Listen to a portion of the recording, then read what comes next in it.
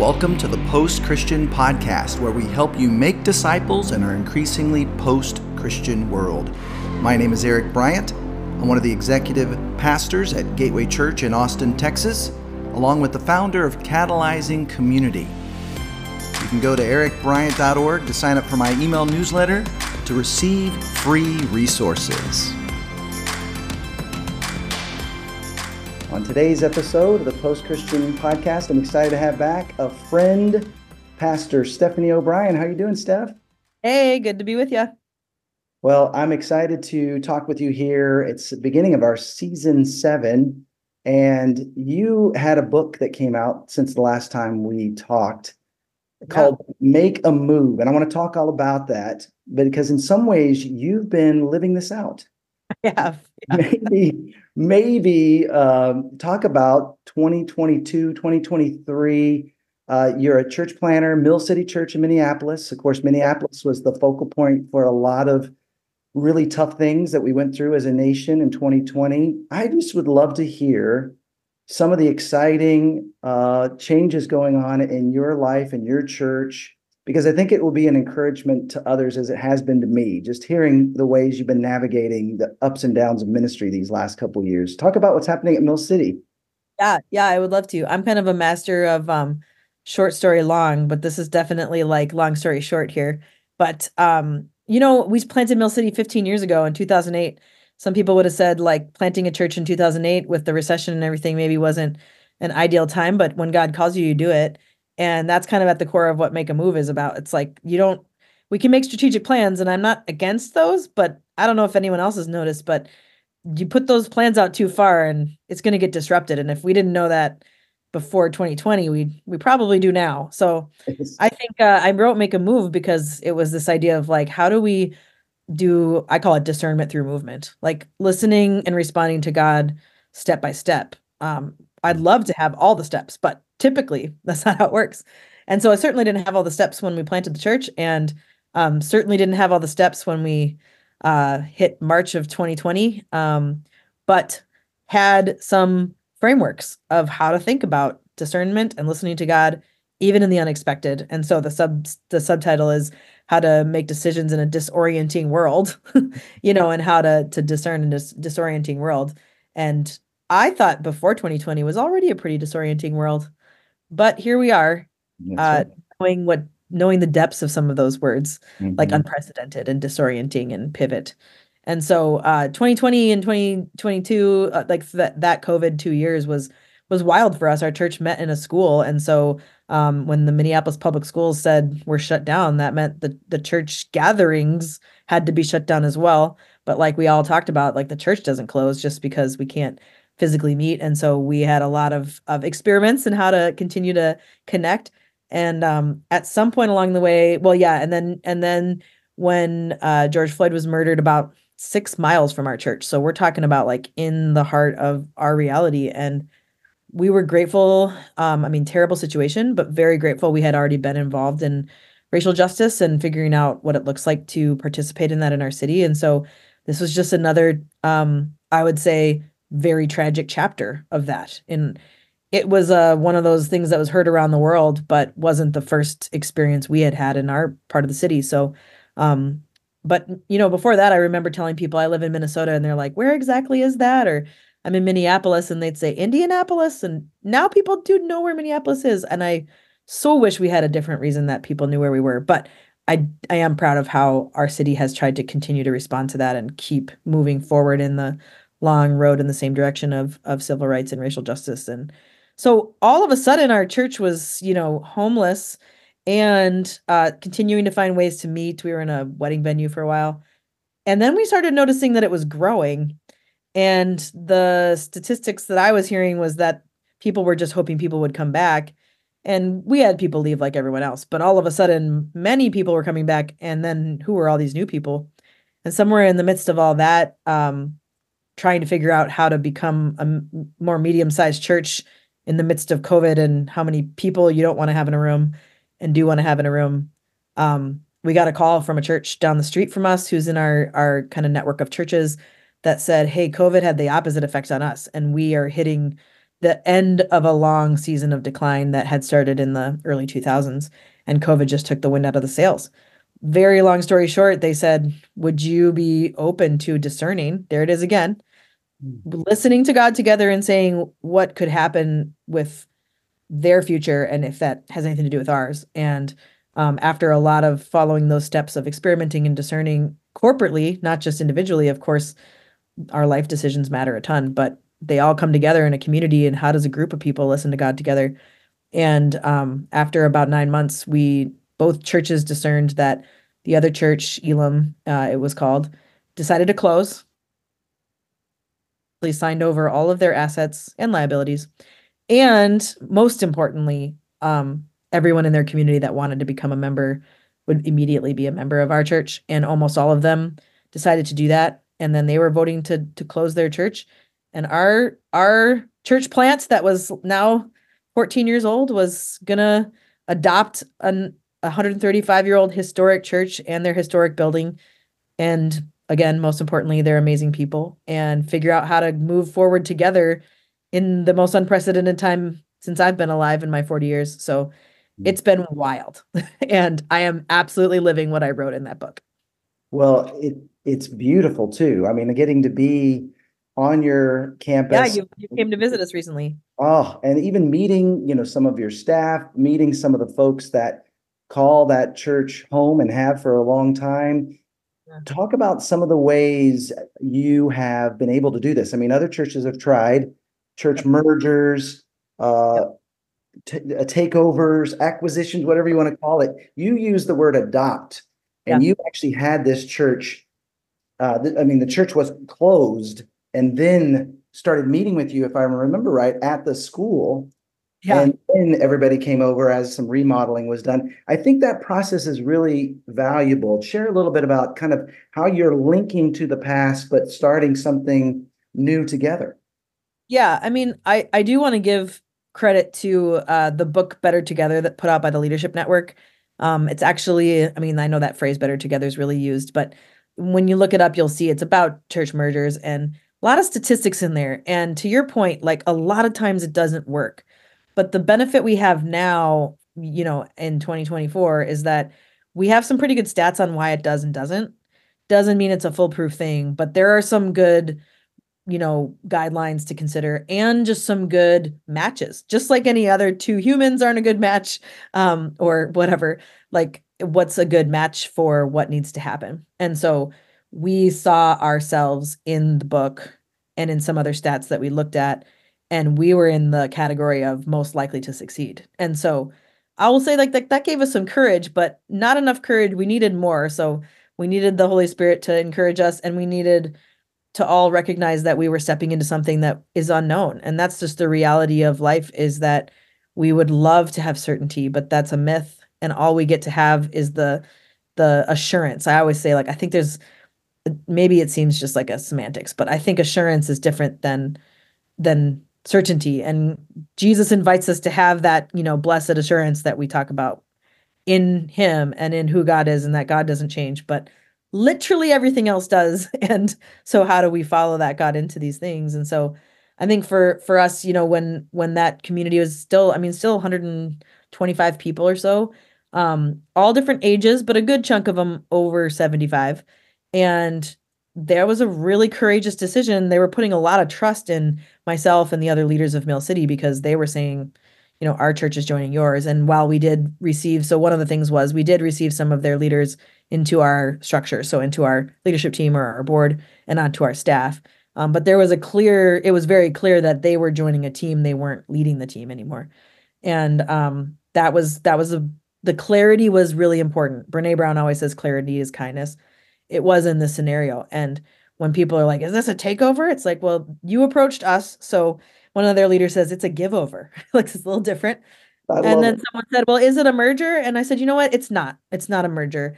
Like, if we were saying that phrase, that would be like a blend, but it's like a family. So that's why we ended up using the adoption language. When somebody's adopted into a family, that changes the family dynamic. Don't get me wrong, but they're joining that family system and they're going to impact that family system. But it's not the same as two family systems making a mashup that's going to be a different one.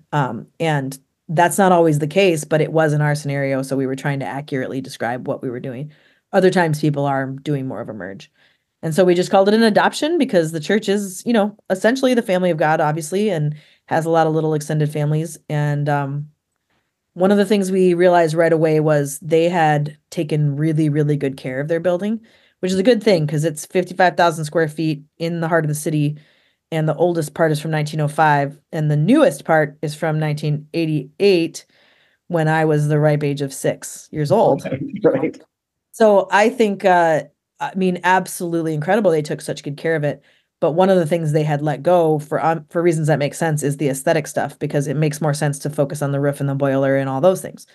And also pretty hard to remodel while you're worshiping actively in a building every single week. And so we said, let's take this opportunity to freshen up. And really, we were restoring things. We didn't tear any walls down or anything. We're just restoring the things that needed to be restored. And some of those things were very simple, but they made a big difference. And that meant that these folks were joining us in a school. And for some of those, you mean, just imagine, depending on who's listening to this, it's easier for you than others, but you've worshiped in a church building that seems like a traditional church building your entire life. And then you're asked to go down the street to a public school where every once in a while you catch out of the corner of your eye a rodent. That's not exactly what you're hoping for. And so I knew that if we were going to do this remodel, we started in January of last year. So we're now, just as we're talking now, we're on exactly a year today, actually, we started. Wow. And I thought, I cannot have these saints worshiping in this school for Easter. We've got to get them back in there. And we want to be there too. So we worked really hard and got it restored and moved in. And one of the things that was really important to me the whole time was to tell them, we're not just adopting your building. That's actually, that's the thing everybody thinks about. And it really matters, obviously, and it's a huge responsibility. But the people is what's most important. And then also we're adopting your legacy. And you've been here for 135 years. Some courageous Swedish speakers decided to say we want to worship Jesus in our language, and it's too hard to get our horses across the river in the snow. So we want to have a church here in Swedish, and that matters, And so how do we display that story, celebrate that story, and say we're adopting that legacy? Just like if you adopted a child from another continent or country, you wouldn't want them to forget that they're from Ethiopia or that they're, from El Salvador. Like, this matters. And so we want to say we're adopting that with them. And so we've set up a history room that gives a timeline of the history of how the church started. And they hadn't displayed any of that stuff. And for those of you who think about church leadership, you can kind of see why, right? We're supposed to be new. We're thinking about the future. We're trying to think about how we can be relevant and all that stuff. And I don't blame anybody. And maybe putting pictures of Swedish people in black and white on the walls, wasn't exactly going to help them in that way. But at the same time, I think that anybody can think about how their legacy can very much point towards their future. And so I love that idea that these immigrants were trying to figure out how to do that. And we're actually planting a Spanish-speaking immigrant church. So, I don't necessarily recommend adopting a 135-year-old Swedish immigrant church and planting a baby Latino church at the same time. That was a little more than we bargained for. But how cool is that? And of course, Amazing. At this point, people don't speak Swedish anymore, but that's still the legacy, right? And so it's been really neat to figure out how we say, where we've come from matters, but of course, in the kingdom of God, where we're going matters too. Ultimately, the future kingdom is the goal. And so how do we join in what God's doing and build off of that and stand on the shoulders of the people that have come before us? I mean, when I grow up, I want to be like these older folks from Elam. I mean, I just think the way they've handled this and the way you've led through this is really remarkable. And that room is beautiful. I mean, it really kind of feels like a prayer room where you can. Yeah. And it had historically been a prayer room. So we were kind of saying, here's the people, come in here and pray as you look at the answers to prayers on the wall. Well, yeah, that's right. And it inspires us to and what impact will we make? I mean, one of the legacy moments for this church was starting what became Bethel Seminary. Yes. Yeah. Both you and I have attended, Yeah. taught. Yeah. I want to talk for a moment in the middle of all of that. I mean, just the transition has been remarkable. You've led so well. But in 2024, what are some other ways you're discerning while moving how the church could be more effective post-pandemic in this division that we're living in. Talk about a few other things you're implementing there in Mill City. Yeah, yeah, and I use that word experiment a lot. As a leader, there's a temptation to be like, we're launching a new thing that we're pretty sure is going to be successful. And I don't know. At this point, I'm not sure anything's going to be successful. So all I know, this success has to be measured in different ways now. And I think the success is to be really listening and responding to what the Spirit of Jesus is doing, that's kind of my definition of discipleship, like listening and responding to the Spirit of Jesus that he said he sent us when he physically left. And how do we join in that? So a couple of things that we're really wondering about, in our part of the city is very post-Christian is what I would call it. And, we would say now, I think, like statistically and sociologically, we're moving into a post-Christian time, meaning that, the name of this podcast, right? That's what that means. And I'm sure you talk about that big picture. So what I mean when I use that term in our part of the city is we don't assume that the neighbors of our church have really heard about Jesus any more than people have heard about, any other religious leader, Right. generally speaking. And if they have, that they have any understanding of what that means for them or why that matters, or that they had any experience in a church. And then maybe we assume if they did, that potentially was not positive for whatever reasons, might not have anything to do with anyone else's fault. Maybe it was.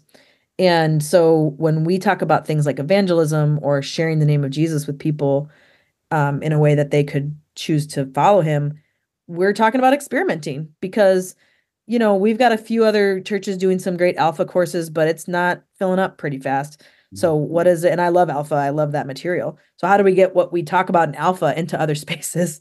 And so, for instance, one thing that we did was start a church that's focused on the table. So it's a dinner church and, sent out leaders and they function like a church that's connected to us, but they're sitting around tables with people and they're having folks make faith commitments, that are, they're not staring at the back of anyone's head. And that's, wonderful. And we can't fit everybody who wants, there's plenty of people who want to come in and listen to a sermon and sing beautiful songs to Jesus and go out and live missionally in their neighborhood. So we're going to keep doing that. We're already trying to shove them all in because the church has just kept growing. But what does it look like to be the church together in other spaces too? And equip people to do that as they're in their family units and connecting people regionally so that they see themselves on mission, not just coming from our church building, but from the spaces. We use the term everyday spaces. How is God moving in your everyday spaces where you live and work and learn and play? Like that's the number one space you're going to live this out. Our church building is the second spot for some of you, if it even second or lower, Right. So that kind of stuff. And, I think one of the things, another example, just to give two different examples, is one of the phrases that I have started to use a lot with people is we are in a time when it's becoming increasingly complex to be a Jesus follower in our mainstream culture in America. Yeah. And we could look at that a lot of different ways.